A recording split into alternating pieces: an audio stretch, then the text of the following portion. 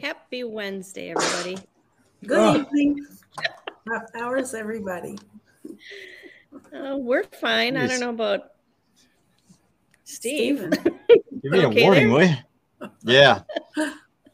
Alexa, play me some rock and roll. Oh my God. Didn't work. Alexa, shut up. Stop. Oh boy. Yeah, so Steve was setting off all of our Alexas. Oh gosh, darn it. You did it. Oh, anyway. So any flying with you? I'm fine. Flying? Anyone? Bueller? I had some great flying. Had 4 flights in last weekend. Last weekend? Stop. Yeah. Don't even let him talk anymore. Yeah, that's right. He did. It's the best flights I've ever had. Mm-hmm. Great. I landed and people were cheering. Stop yourself. And Deweese, you're raining? It's raining, but if the weather's the weather's been looking pretty good, except tonight. If it looks pretty good tomorrow, I might try to pack up and go try to fly. Nice. Good. Yeah, it's been looking better. Well, good luck. Be safe. Yeah. How about you? Are you flying? No. Well, we went down to Madison last weekend, and Eric helped out with our instructor in some kite training. I went shopping, and they have no snow down there up until probably tomorrow. And they're supposed to, all the snow is coming up from the south, so hopefully we don't get it, but they're talking 5 to 7 inches of snow again. So, and then all next week. But I think my son said it's supposed to be almost 50 degrees maybe on Saturday. So we're getting there. That'd be nice. Yeah. So tonight we've got Kevin Can Fly, and he is actually trying to get home. He is in a vehicle, so he's going to be doing this on his phone. He looks like he's also eating. So we'll bring him in with a mouthful of food. That's how I roll. Oh, look at the Coca-Cola commercial guy. Sing us a song right now. Hey, man. $20 is $20. $20 is $20. So how the heck are you? What are you doing? Oh, we're on our way home from Washington State. We went up to a little place called Castle Rock, which you might know from the movie Stand By Me. We installed a fire suppression system for a small little restaurant that's opening up. And then we're heading home. So we stopped to grab some snacks, knowing that traffic through Portland is going to be a nightmare. So we just figured we'd call a quick timeout and, have some show, have some food, enjoy the night. You letting your taxi driver eat too, though? Oh yeah. He's got his burrito. It's funny, in the interlude you had a series of photos, and one of those photos was a guy on a Volution 2 with a blue, yellow, and white hydron. That's actually Carlos sitting next to me. Oh, hey Carlos. Oh, cool. Yeah. What's up, guys? Hey there. So just don't wear your burrito while you're driving, okay? Stopped. So how long will it take you to get home from where you go, from where you are? Should be half an hour, but could be more. Oh, okay. So last week you had come into the show chat and you had said, and it says Kevin Can Fly. So everybody was saying hi to you, and you had said, or somebody said, or is it Kevin Can Throw? Kevin Can Toss. Kevin Can Toss. So what is all that about? So in a nutshell, just being really, really stupid. So it falls into that category of complacency where you do something so many times that it feels benign and normal. And then, you start doing it lower and lower because it feels benign and normal. And then you decide to, crank it to 11 and something bad happens, which turned out, instead of doing a half rocket loop, half barrel roll, which was my intent, I wound up doing an inverted Misty flip. Fell through my lines, got riser twist, and I was, I don't know, 150, 200 feet when I looked at the ground and saw that there was no real good outs. And I just abandoned flying and became a guy hanging at the bottom of a parachute string. How was that landing? It looked, I'll try to pull it up here as you're talking. It sucked. Was that it in the intro? Yeah. Yeah, it sucked. The biggest thing, I mean, I was going backwards. So the way I was tracking was with my back, you know, facing the way I was going. So I kind of didn't really get to see the ground. I just got to see that it was coming up. I put my feet down and just tried to get my legs under me. And I caught myself pretty much at the moment that my feet hit the ground. And I just absorbed it. I didn't even really try to catch myself. I just did the best I could to belay the impact, if you will. All right, I'm going to play it here.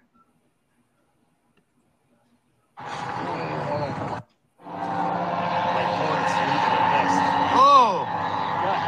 Oh! He threw his, uh-oh.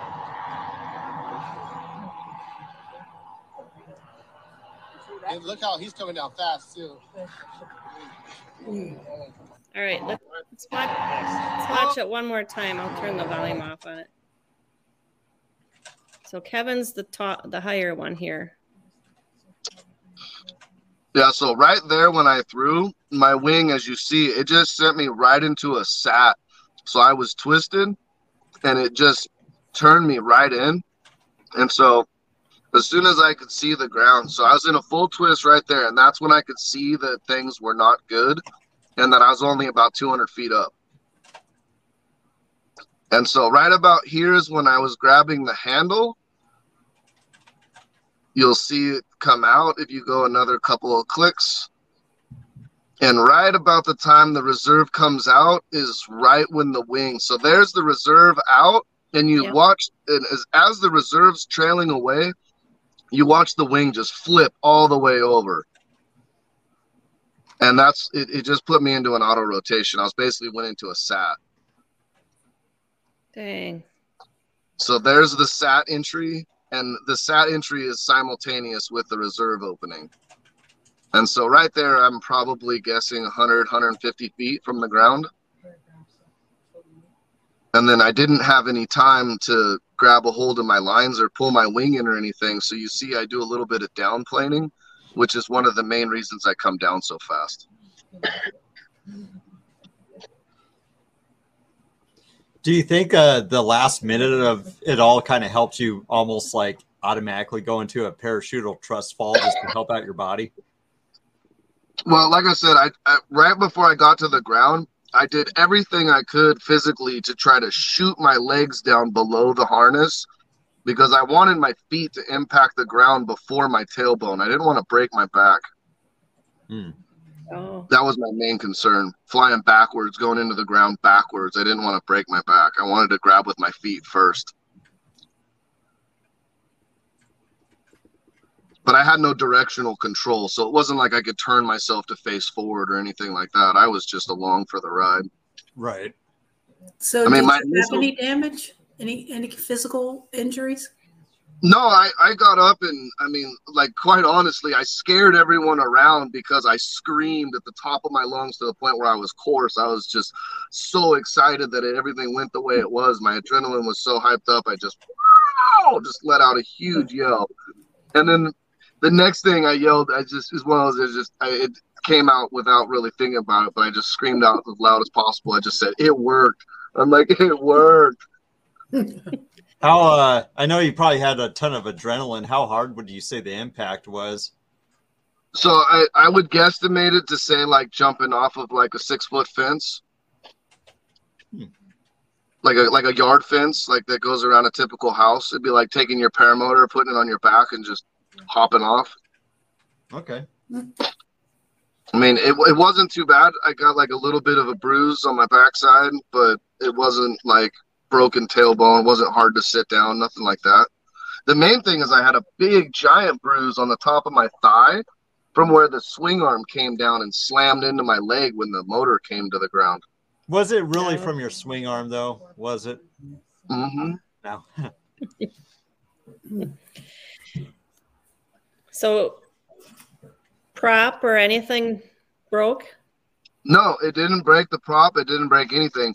The only thing it did was obviously I deployed my reserve. So it took, I don't know, I'm going to say about a half a day of going around the area of Salton Sea before we found the people who had the proper rubber bands and stuff. And then we were able to lay out my reserve, repack it. And I mean, if you look at the pictures closely, you could see that the left side of the hoop took a little bit of a flat spot. So I just took my foot and just did the old monkey push and just kind of pushed it back to as circle as I could make it. And then put the paramotor back together, tightened the net, and we packed the reserve. I flew the next morning. Wow. That's So, and then you've got a buddy that also crashed. Well, yeah, but that was incident number 3. So we haven't even really discussed incident number 2. Oh. So incident number 2, yeah, right? Like the weekend. Hey, Kevin, can I interject really quick? You can. So with this that just happened, and because you said, hey, you're screwing around, there's just a dumb thing to do. Have you thought about, like, because I followed you for a while. I remember like the crash you had where you had a line snap on an old wing on you on takeoff, and how much that impacted you and really bothered you for a while. Do you ever think back on moments like that and in conjunction to what just happened and thinking about the future? Every time I go flying, buddy. Every single time I'm in the air. There's a definition of aviation that people sometimes fail to understand, which is you don't have to physically be hurt to actually take an injury, and it's what's known as a fear injury. And every single time I go fly, I think about that glider with the lines breaking and me crashing. Every time I go fly, I think about when I hit power lines, because last year in February I hit power lines. These things that you go through, if you don't learn from them, then I mean you probably have to be one of the stupidest people on the planet if you're involved in flying, because inevitably that type of stupidity will get you hurt or killed. The place I find myself in is, like Carlos and I were discussing it this morning.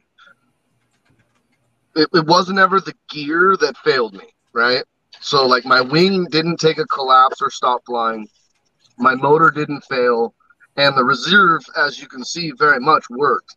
So every aspect of the gear worked as it was supposed to. It was my failure. When I hit the power lines, it was my failure. The only time that I had a failure that wasn't mine was when that line broke. And my huge takeaway from that, which I live by and preach to anyone I can, is at a minimum, get your glider inspected. It's $150, $175 to at least know where you live in life when you're in the air. Even if it's a new one, a used one, whatever, you know what I mean? You know the lifespan of your glider. That glider I was flying, I assumed was good. I assumed it was good. It wasn't that old. It was only a 3-year-old glider. But the material that the lines were made from were designed to be replaced per the manual every 1 year or 100 hours. Not inspected, but replaced. Ooh. And I didn't know that because, honestly, I was lazy and didn't read the manual. I just thought a wing is a wing, you know what I mean? And once I learned it, it was kind of the hard way. So, you know, this is, you know, a risk versus reward sport. And the only way to understand the risk is sometimes to learn things the hard way, or learn from someone like me so you don't have to be that person. What glider was it? James is asking. It was an APCO NRG 18 meter. Okay. The one that had the line break. Well, what about your reserve? How often do you repack that and get that checked?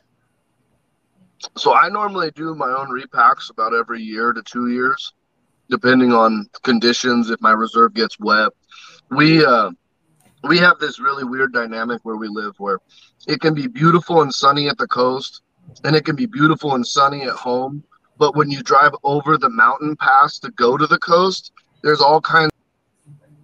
Motor takes all the road spray and gets all wet and junky. So when we do something like that, I come home, I actually take apart my whole harness and hang it up and wash it and use compressed air and clean it off. I really, it's like a pet peeve of mine to have like a gross paramotor. I really like it to look as brand new as possible at all times. Yeah. So, and then I went and I spent like a year of my life after I had a career meltdown, because I used to program cell phone towers for 16 years.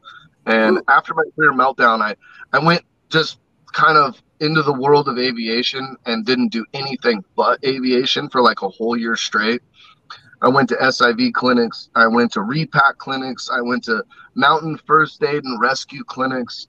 I mean, like all kinds of just like nut job stuff. I kind of went OCD on like everything I could figure out and learn when it came to flying. So, you know, stuff like that is kind of what do you say? It's the training that keeps you where you are. I mean, like when I was at Salton Sea, if I would have been in my earlier days of flying, I would have tried to get above the twist. I would have tried to fix the wing and fly it out. After SIV, after having a much better understanding of how all this stuff works, that was where it's like, I'm just throwing the reserve, man. I'm happy to throw the reserve. Right. And my reserve is an Independence Revo 22. So it has a 24-inch drogue chute on the outside of the container that actually pulls the whole reserve out.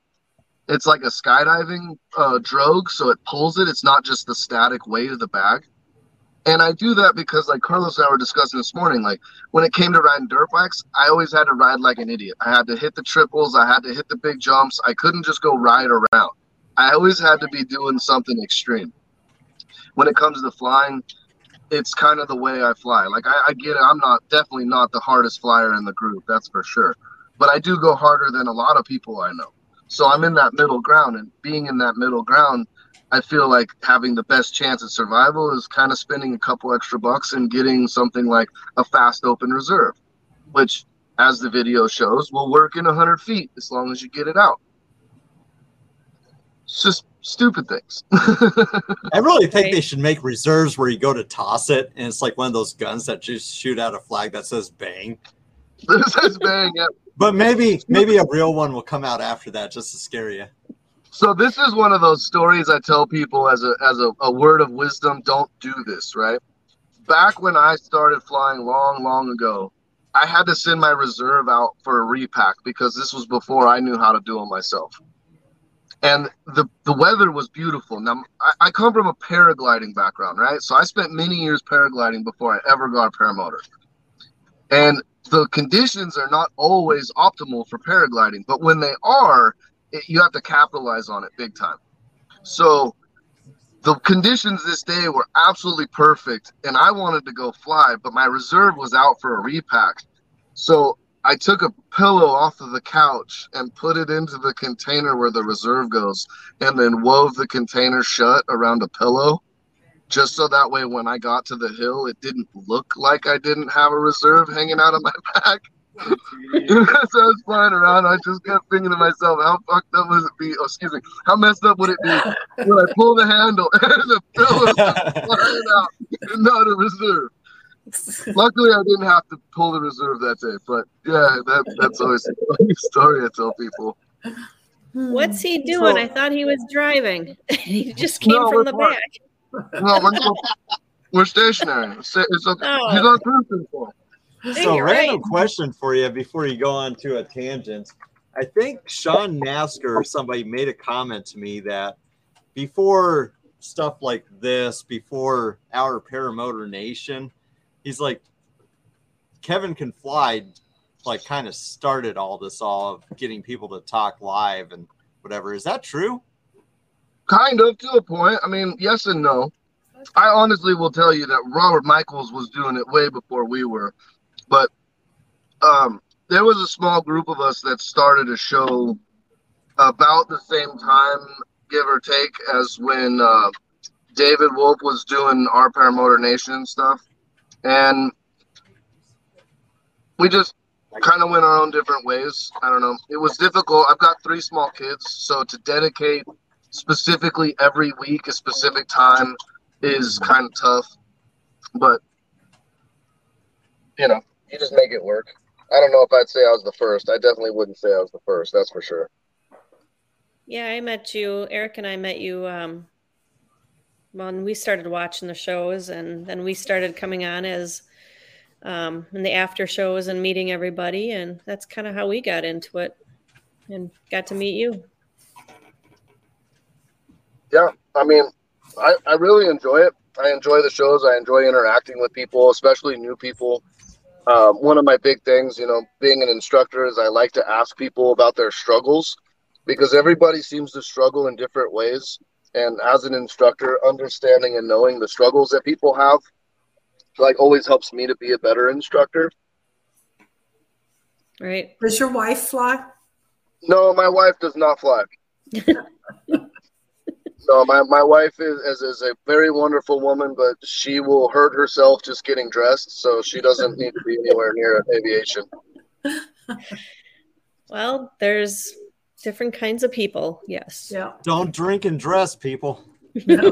Yeah, right? So is that one of, did you say there was one more incident at Salton Sea of yours? Yeah, so when we got all our stuff together the second day, this was after the reserve toss, we were camped, I don't know, give or take a mile down the beach from where everyone else was camped out at. And when we flew over to the main area where everyone at Salton Sea was hanging out, the weather was very nice. It was very calm. We checked the conditions before taking off, and everything was showing a very consistent 6 to 8 miles an hour off of the lake. And so we flew over to the other camp, and we were hanging out there. We decided we wanted to make dinner before it got dark and be adults, because making dinner in the dark is always a pain in the neck. So when we took off to fly back, one of my friends had blown a launch because the air had become stagnant and shifty, which blocked a third guy from being able to launch. And then I was able to get up into the air. About 30 seconds after getting into the air, the wind shifted 180 degrees and started blowing off of the desert instead of blowing off of the lake. And then it started gusting 40, 45 miles an hour with a steady state of about 30. And I was full trimmed out, still starting to fly backwards on a 20-meter snake. So I had to ditch into the sand and then get picked up, which was really a very ugly landing. But it didn't hurt me. It didn't hurt the paramotor. It just was not anything called pretty. And there was a couple people. I was not the only one. I put up a post so people would know, because everyone watched me leave, and then instantly. So I let it a day, but that was number 2. It was just crazy. I mean, I was actually contemplating that having enough fuel to fly to the other side of the lake, because I wasn't going to maintain the beach. Yeah, the first time I flew there, I got a big lecture about Catvatic winds from my instructor because I was warned that could potentially happen. And it shifted in a heartbeat. It was crazy how fast it shifted.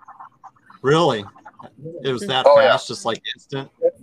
It was instant. It was steady state 6 off the lake, and then within I'd say less than 10 seconds, it went from steady 6 to blowing 40, the opposite direction. Do you think that was predictable at all, or? Not by the models we looked at, because we checked the weather before, because we even were like, hey, the day was forecasted to be blown out. We weren't even supposed to be able to fly. And then when we checked the models were showing 6 to 8. The highest it was showing was gusts of 10. And I'm like, well, we all fly in that all the time. But it wasn't showing anything about turning 30 gusts and 45.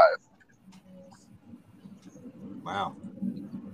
Is that There all? were signs. There were definitely signs. We could have read the signs better, but the forecast didn't say so. That's not all flat land out there, though, either, is it? No, so just to the west is a whole bunch of mountains and hills, and then to the east is a bunch of hills. So Salton's in a big valley. Okay.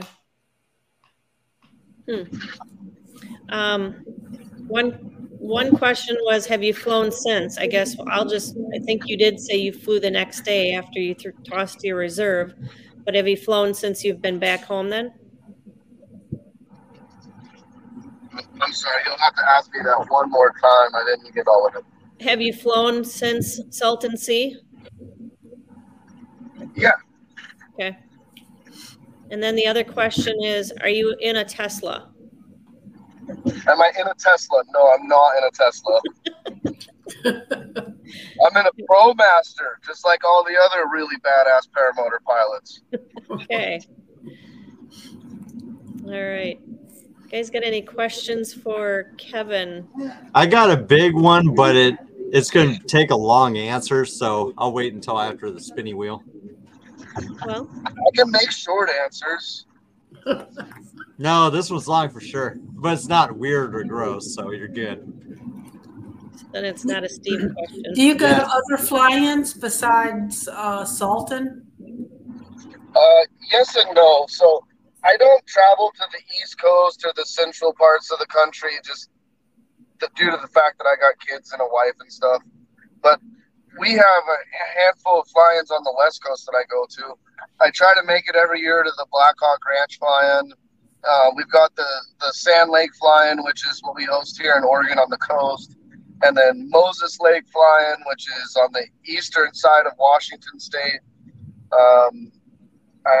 Over to Utah, there's a couple of fly-ins that they hold in Utah we go to. And then there's the paragliding fly-ins, which are a whole nother ball of wax to talk about. Bill H. wants to know if you've been to Kyle O's. Probably not. Kyle O's been to him. I've not been to Kyle O's. So I really want to make it a point to go to the, what does Kyle call it? The para party for Thanksgiving. Oh, Yeah. My parents moved to Texas, and they live, give or take, about 3 hours away from Kyle.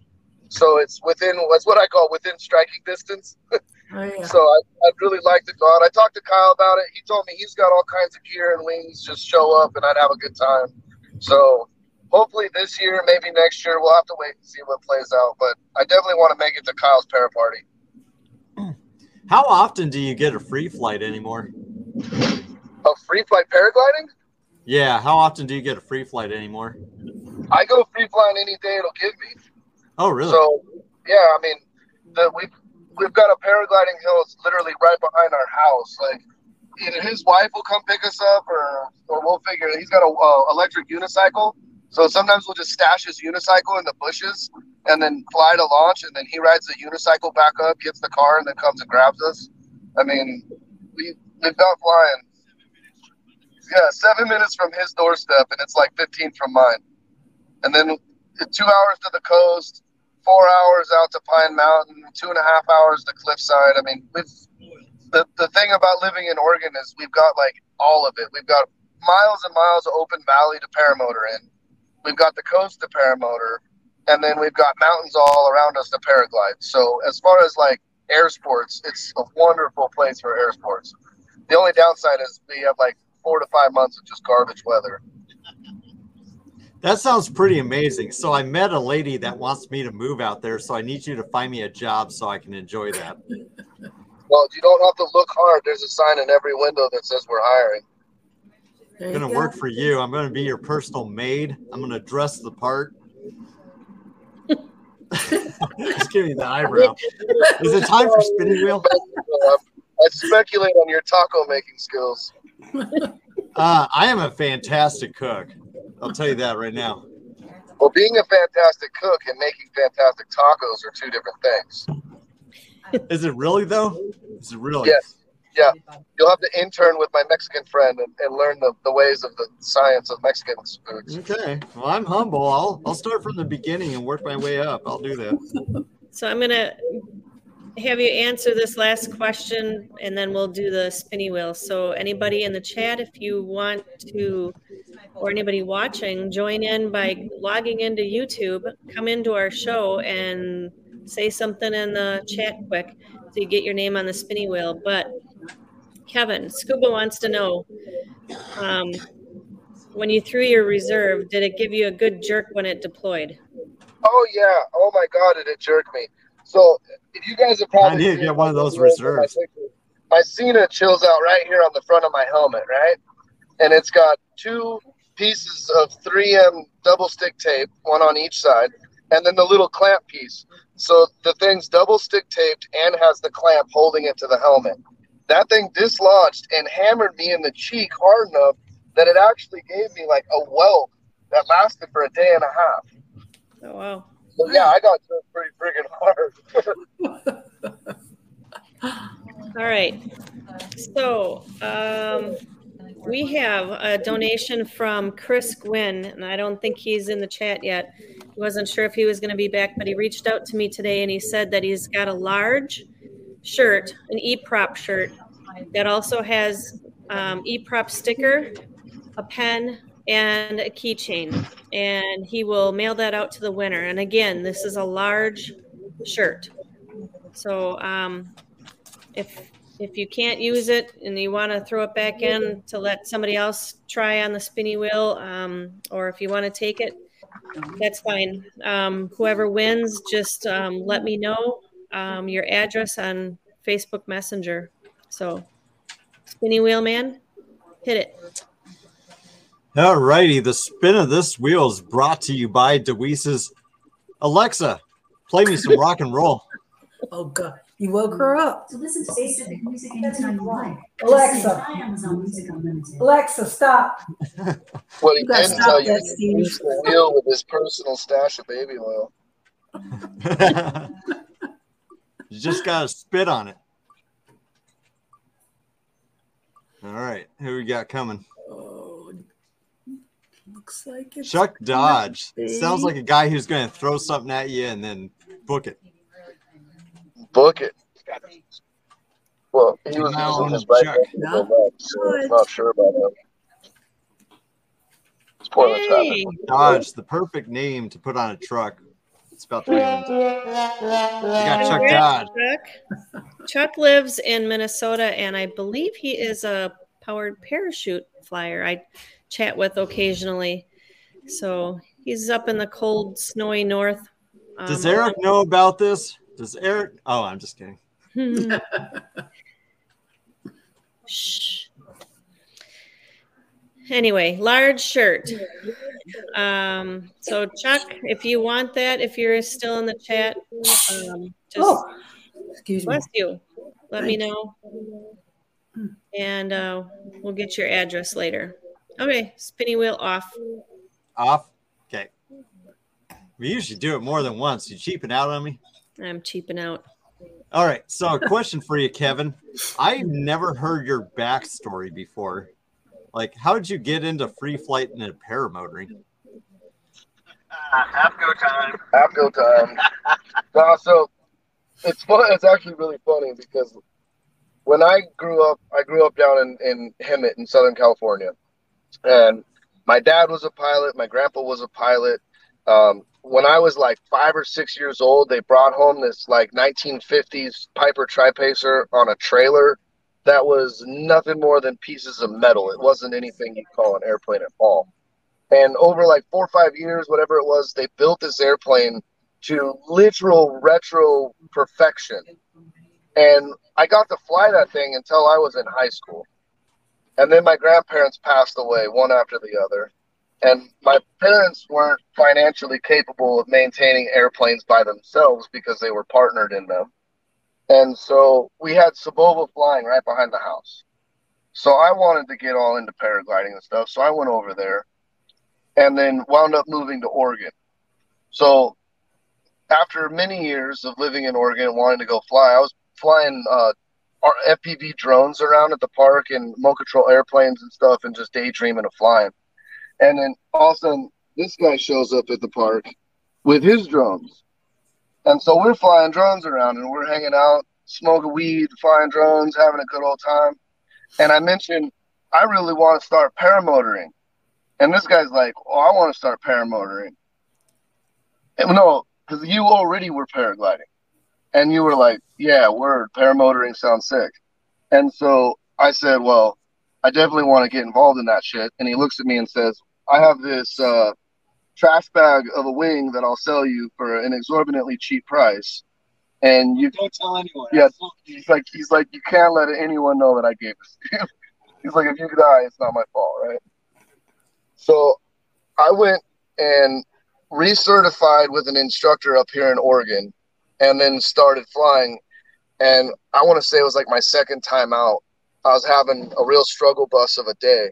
And one of the other guys came over and said, hey, he's like, you want to fly my wing? He's like, you could try mine out. And he had an ozone, I think it was a Rush. And I flew that, grabbed a bunch of thermals, climbed up. I had like a 2.5-hour flight. And when I landed, they walked up and they were like, well, what did you think about that? And I was like, I think I'm buying a new wing. Like, need some better gear. This is garbage. So I found a Skywalk Tequila 5, which is a B wing. It's a nice mid-range B wing.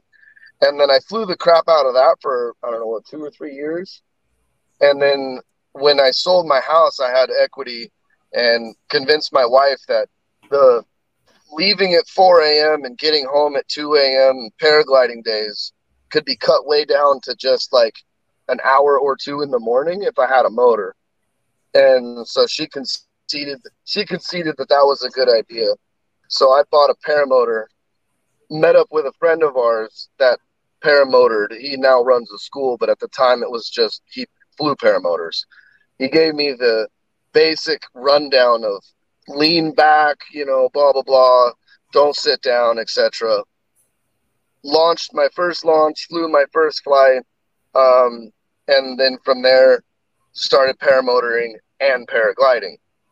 It was basically at that same time frame is when I had that career meltdown I spoke of, and then just started going everywhere. So I took my paraglider and my motor and just started going, flying the desert, flying the coast, flying Northern California, flying Utah, flying Washington, just everything that was within reach. I would go fly every single day. It didn't matter if it was Monday or Friday or Sunday, flying was on, I'd go fly. And then my wife kind of said, look, we need you to come home. And what year did you start free flying, your free flight before paramotoring?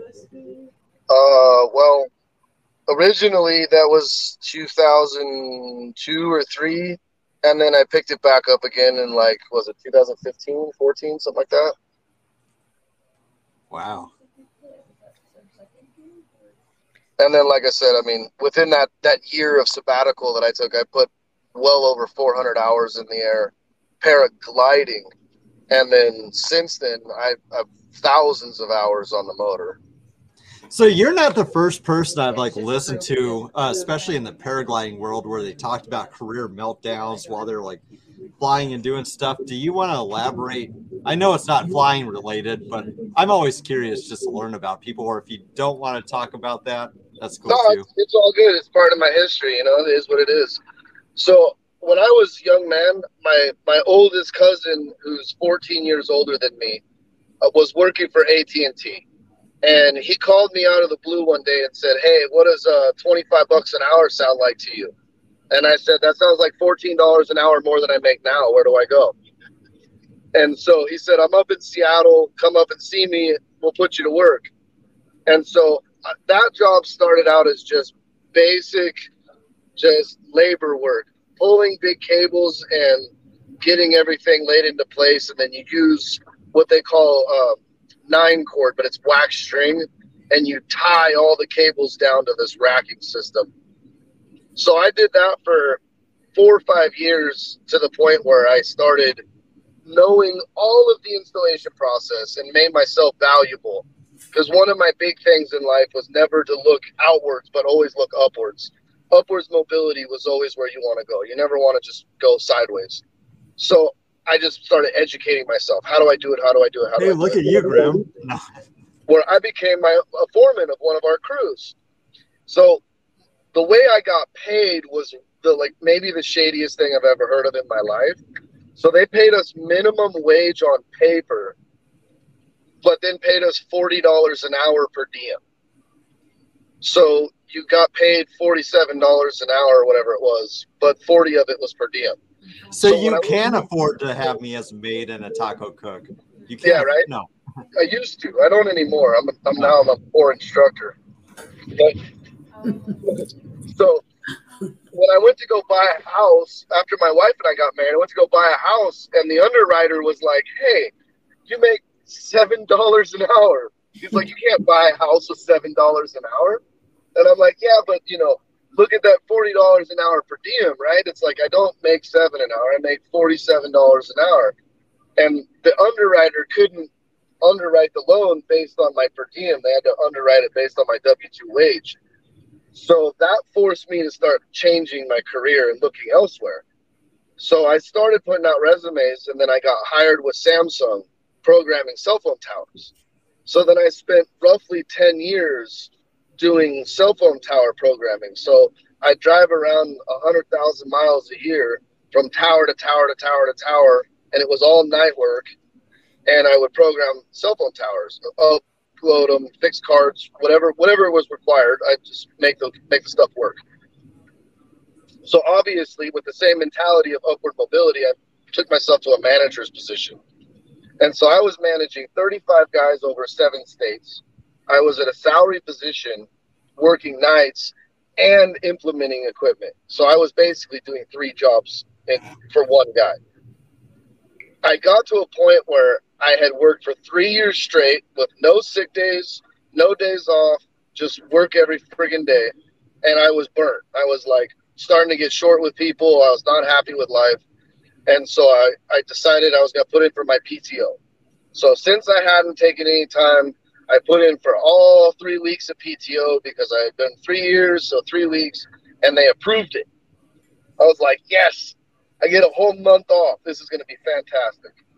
When I came back from that month, they didn't pay my salary because I got paid once a month at the beginning of the month because I was salaried employee. They didn't pay my salary. And then when I sent the company email and said, hey, I didn't get paid salary, what's going on with this? They told me, well, you took a month off. And so I responded with, well, here's the email, here's the approval. The month off I took was PTO. It was approved PTO. And their response was, well, yeah, that's personal time. So even though they approved it as PTO, they told me it was personal time. And then they immediately wanted me to go out of state. And I kind of told them, if you want me to go to work, you have to pay me. And if you want me to go out of state, you have to pay me. I'm not working for anyone for free. And my email says PTO is approved. So either you pay me or I don't go to work. Long story short, the CEO of the company was emailing me to try to get me to facilitate the job because I was the only person in the entirety of the United States that had gone to Korea, had become a subject matter expert on the equipment. And so now they've got me in the win. So he's emailing me, wanting me to go back to work. I told him they could go fly a kite. That's the only way that I would go to work. Wait, can you tell me what you actually said, though? This is an adult show. I told them that they could go fly a kite. Oh, okay. I told the CEO of Samsung Global that he could fly a kite. Wow. And that was kind of my blackball for the rest of the industry. But I was kind of done with it at that point because I was never home. I was working 90 plus hours a week. My wife was upset. She's telling me, I've got a paycheck, but I don't have a husband. And it was unhealthy. So it kind of, in some ways it worked out for the better to leave that. I do kind of miss 120 grand a year salary. That was nice, but I don't miss the stress. I don't miss the driving. I don't miss the not being home. Man, 120 grand a year is sure a lot more than $20. I'll tell you that. What do you do now outside of teaching? So Carlos has fire safety business. So I come help him with his larger installs when he needs a second set of hands. And when I'm not helping him, my family has a real estate business where they buy, flip, and sell real estate. And so I'm either doing construction with them or I don't know. I just find things to do. How many students do you like generally teach in a year? 4 or 5, 4 or 6 5? maybe. So I don't like that. This is one of those things like I don't ever point out any one person or any one school, but just a basic philosophy. I hate 10-day schools. I absolutely hate 10-day schools. Not everybody can learn how to do this in 10 days. And I can tell you, it's taken me years to master the ability to kite in winds and things and know the stuff that I know that you're never going to teach someone in 10 days. So I don't invite people here from far off. I don't try to bring people from across the country. I don't even advertise my services. When the people that live in the Portland or South Washington area want to learn to fly, the local crowd, the local group knows that myself and one other guy is the instructor to go and see, more or less. And so I get my business word of mouth, and then I work with people here. When they have weekends or when they have a week, we get together, we party as much as we can.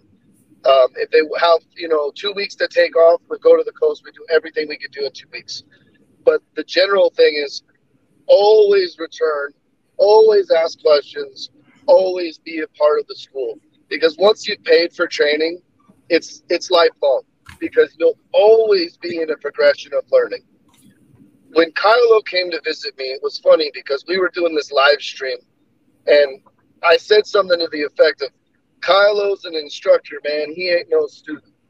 And his response was humbling to me to a point where it like really hit me in a soft spot. He said, I'm always a student, Kev, forever a student. And the logic behind that was like, wow, like you're arrogant to think you're not a fucking student. Excuse me, sorry. You're arrogant to think you're not a student. Everyone is always a student. We're always learning. We're always getting better. No one ever has it all. No one knows it all except for maybe Dell, and you just ask him, he'll let you know. But other than that, everyone's always learning. And as long as we're always learning, we're always a student. I've had so many adventures and such a good time. I feel like an absolute beginner every time I go out.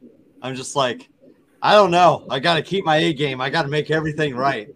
Like no matter what I do, I always feel like I'm bottom of the barrel. But I know a lot of people that they really agree with you, and I really appreciate like what I've been able to get, because like my main guy, he became like my best friend. And so when I go do something new, if it's something I'm not familiar with or dangerous, like I get sit down and lectured. I'm told, hey, you got to walk me through your procedures. You're going to be flying over water, all this other stuff. So that continual mentorship and community and bonding, stuff like that, I think is massive for anyone to keep doing this, really. To touch on that topic, it's like that's like a really delicate subject for me, right? Because when it comes to paragliding, my mentor was a no-nonsense kind of dude. Like, he would come up, grab you, yell in your face, dude, like run you off launch kind of guy. And when it comes to paramotoring, it's like part of me feels like I need to be that guy, and then there's a large part of me who says, I'm just a nice guy, and I'm not that guy, right? And so it's really tough for me to go and correct my friends or correct people in like a critical way. Like, I always try to like instruct people in like a happy, like, you're doing great, but you could always do it better kind of thing, instead of being like, yo, you are friggin' stupid, man. Like, I've been around some friends, and the way they fly is great. They're great pilots, but some of the things they do is scary. And they're such good pilots that it's like almost not your place to go tell them that they're doing scary stuff, even though it is exactly your place to tell them that they're doing scary stuff. Like, that's the hard part, It's like, even when you see like just some of your closest friends or some of the people that you don't want to have that conversation with, but they're the ones that you should have that conversation with. Right, Yeah. because how are you going to feel if something does happen to them? Or I've known like people like instructors and well-respected good pilots, when they crash, who ends up getting extremely angry and pissed off? All the other experts, because they were supposedly that good, and these are people we care about, and all their friends are going to get pissed off because they made that decision, because now look at what happened to you. Well, it's like, I know that Chris is in the chat. I saw his comment or question pop up a minute ago. When he hit the dirt at Salton Sea, I was there. I was like 100 feet from him, whatever it was. And my heart broke. Like, watching one of my best friends hit the ground broke my friggin' heart to pieces. When I threw my reserve, like, that was my experience, right? And I went through it. But to be a bystander and watch one of your best friends have that kind of experience, I mean, that to me was extremely difficult to deal with. Far more difficult to deal with than my reserve toss. Like, my reserve toss was my stupidity. When Chris hit the dirt, that was just gut wrenching, because I've seen other people hit the ground like that and they didn't come home. And so to witness something like that is just, I mean, that's where, like, when you want to talk about humbling or sobering, for me, like, that was a sobering event. And it's crazy because talking to him, I mean, he is one of my good friends. He's stoked to get going again. I mean, he recognizes the mistake, but I mean, his tenacity to fly again, it impresses me, you know? Oh yeah, that reminds me, I need to donate to his deal. I was going to give him $20. No, it's not going to matter, but hey, $20 is $20, man. $20 is $20. Can you do briefly what happened with his flight? So Chris was ripping around really very low, and there was mixed reports that people put out. It was very frustrating that they were saying he was doing low wing overs. He was not doing low wing overs. I want to make that clear. He was slalom flying. So he was on and off bar and making really high energy turns, but he wasn't doing wing overs. As he came through one of the high energy turns, whether it was a thermal or a rotor, whatever it was, I'm not exactly sure, but it caused his wingtip to flutter and collapse briefly for a millisecond. And so his wing just changed angle by about 5 degrees maybe. So instead of flying parallel to the ground, it then turned towards the ground. The minute it opened, it corrected, but he was maybe, I don't know, 2 feet or 5 feet from being able to make the swing. And so he just basically swung through the bottom of the turn into the ground. Ouch. But it wasn't like a downward crash. It was more of a glancing crash. It was like, hard to describe, but imagine just doing like a super hard, like cranking turn at ground level. And then it just too little not high enough to make it. But it wasn't his flying. It was definitely the fact that he took a very small tip collapse. And it was just a couple degrees. Like, it wasn't like it just totally canned him. It wasn't like those videos you watch where the slalom guys lose the whole wing behind them. It was just the tip for a brief second. Right. And how is he doing now? He had a broken femur, if I remember you saying. Yeah, he's in the chat, so he could probably post a comment and answer better than I can. But the best I understand it was he broke his femur. I think it was his L6 in his back, and then had some contusions in his head. Oh. Well, hang in there, Chris. Well, to be fair, he always had contusions in his head. Well, I mean, that goes with the territory. Oh, and Chris said, good example of you describing everything. Oh, I still remember, like, I was watching your feed on that, and you're like, well, Chris did always say that he wanted to fly twice today, and he's like getting airlifted, and like it's kind of crazy how our humor can get in the worst situations. We were discussing those vertical takeoff techniques, but we weren't expecting it to be that kind of vertical takeoff. That's not the helicopter I asked him for. Wait. Okay. When I said tandem helis, I didn't mean the whirly gig. Oh. I was talking about bedroom dancing, but whatever. All right. Any other questions in the chat at all? Otherwise, Kevin, if you want to stick around for a little bit, we can close down and see if anybody wants to come in and say hi to you off the air, as long as you're still traveling. We not doing another spinning wheel? Are we really being that cheap tonight? What do you got, Steve?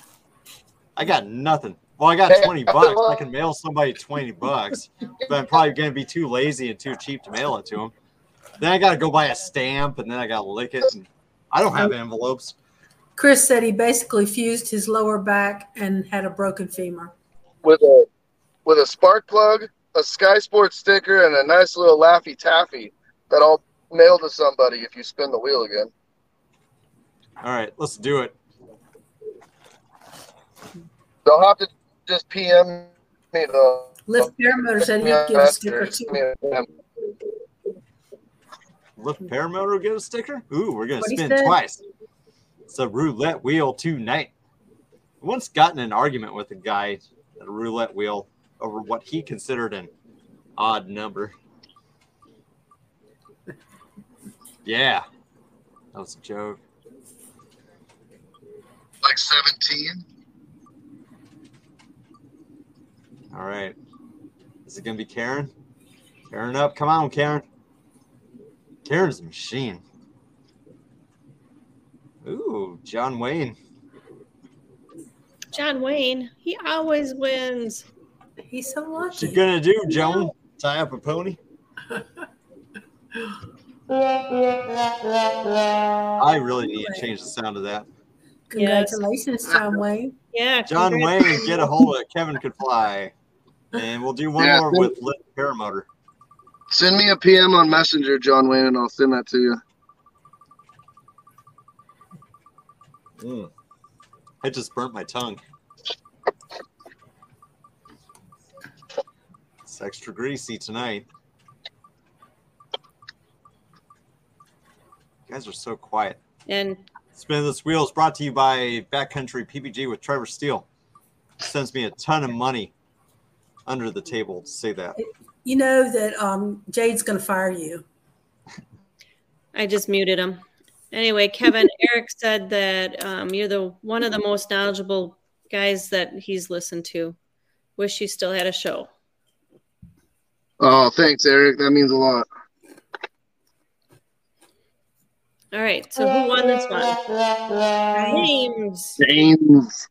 James, reach out to Lift Paramotor. Put where you want him to message you at. All right, we'll do it one more time for a Just Wanna Fly sticker. Who's the sponsor, Deweese? Alexa, play me some Hall & Oates. Leave. Here's a station you might like. On Amazon Music. Oh, man, this is where you got to say, Alexa, play Phenomena. Alexa, stop. Phenomena. Y'all got to quit. Man, I keep trying to rig this for Linda Anderson, and it's not working. I had Queen on there. That was kind of a good song. You know what's funny is when I fly, I put on weird stuff like that because I'll use like YouTube to listen to music through my Bluetooth, and I'll just like put on like the Muppets, and I'll just like jam out the Phenomena while I'm just foot dragging. It's kind of funny. Oh, it's Chris Altmeyer. I should have offered to mail $20. Oh, there you go. I'm going to give him $20 anyways. Now he's going to get $20 and a sticker. Sorry, Chris. I may be loaded, but I ain't rich. I was going to say he could put it on his Scout, but never mind. All right, we got a question in the chat. Trike Channel is saying, how do you feel about doing risky maneuvers at other people's flying sites? So, risky maneuvers at other people's flying sites. I think that's kind of a loaded question to a point. So, I don't necessarily believe that there is such thing as a risky maneuver. I think everything we do is risky. What I think is it's how you execute the maneuvers for the crowd you're around. So, if you're around non-flying people, doing anything other than flat level flying is going to be viewed as risky maneuvers. But if you're around flying people, doing barrel rolls may not be considered risky maneuvers. So I think it really kind of plays back to your audience and then the way you execute the flying. So if you make yourself look risky and dangerous and you're perceived as risky and dangerous, then, you know, that's where you may not be invited back to fly at someone else's seat. If you execute your maneuvers with precision and you look like you're in control, then maybe you have an argument to say, this is how I fly. Chris is still trying to bring this up. Ask that driver why he hasn't flown yet. Chris wants to know why you're not flying, but we need to get Carlos's frame fixed up. We haven't got his frame fixed since the last incident. Yeah. He injured his knee this summer on a poorly timed launch, which it's not like I could fault him because I had the same poorly timed launch. And he wound up doing some damage to his knee. So it took some time, some physical therapy. So now that he's physically capable of running, carrying the machine, stuff like that, we just need to get his machine flyable again. All right. Well, thank you guys. And everybody, send your addresses. You can send them to me if you want. This is already, like, he's going to fly at Sand Lake, he said. He's on the mend. He's mending. And if you're up in the Washington State area again, it will be there in about 3 weeks, the last week of the month. We're driving out for just the week. We got to haul some stuff back. And if you're also in that area, you need to find me a job. I need a job. So I'm going to move there. I thought you were moving to Bama. I thought you were going to the Bama shore. No, we're going to both go up there. That's where we want to be. You're heading to the West Coast because it's the best coast? You're going to have to deal with me, Kevin. I've loaded it with 20s. I can hand you 20s all day. You might have that backwards. I mean, I'm kind of a handful. That's why I got tons of 20s. I got 20s to keep you satiated. Like Kevin's getting mad at me. Here you go, That's Kevin. all right. We'll take those 20s. We'll go to the Indian casino and we'll throw craps and we'll make those 20s turn into hundreds. Whatever you need, buddy. Yeah. There you go. Skylar just told you, Steve, that tent camping is the thing here until you find a job. Oh man, it's Perfect funny. for him. Watch, I'm gonna just do this real fast because Skylar's in the chat. Love your cup. Chris said that he'll hire you, Steve. Oh, nice. I'll work for Chris. I'll work for him so hard. Anyway, So hard. next week we have Sarah Pustovit. as a guest, and She's puts a out truck flyer from Washington. Oh, is she? Yeah. Okay. Oh Cool. no! Oh no! Y'all know her? Oh no! Yeah, we know. You're gonna have some fun stories on next week's show. Okay, good. And just do me a favor. Every single person, whether you're in the chat or on the panel, tell her please to wear a helmet. Oh, She doesn't wear a helmet, and she does. No, she's a trike flyer who likes earmuffs, and she's had more than one incident. She needs to wear a helmet. Yeah, she does need to wear a helmet. She doesn't wear a helmet. Please encourage her as best you guys can. She needs to wear a helmet. I don't know why she doesn't wear a helmet. we'll find out next week, and we'll get her talked into it. Yeah, I'll let her answer that for you. Okay. All right, Kevin, if you want to stick around, Carlos, stick around for a little bit. We're gonna say. Yeah, we'll be here. All right. If we don't see you on there, see you in there. Good night, everybody. Fly safe. Baby, go flying high, flying high, flying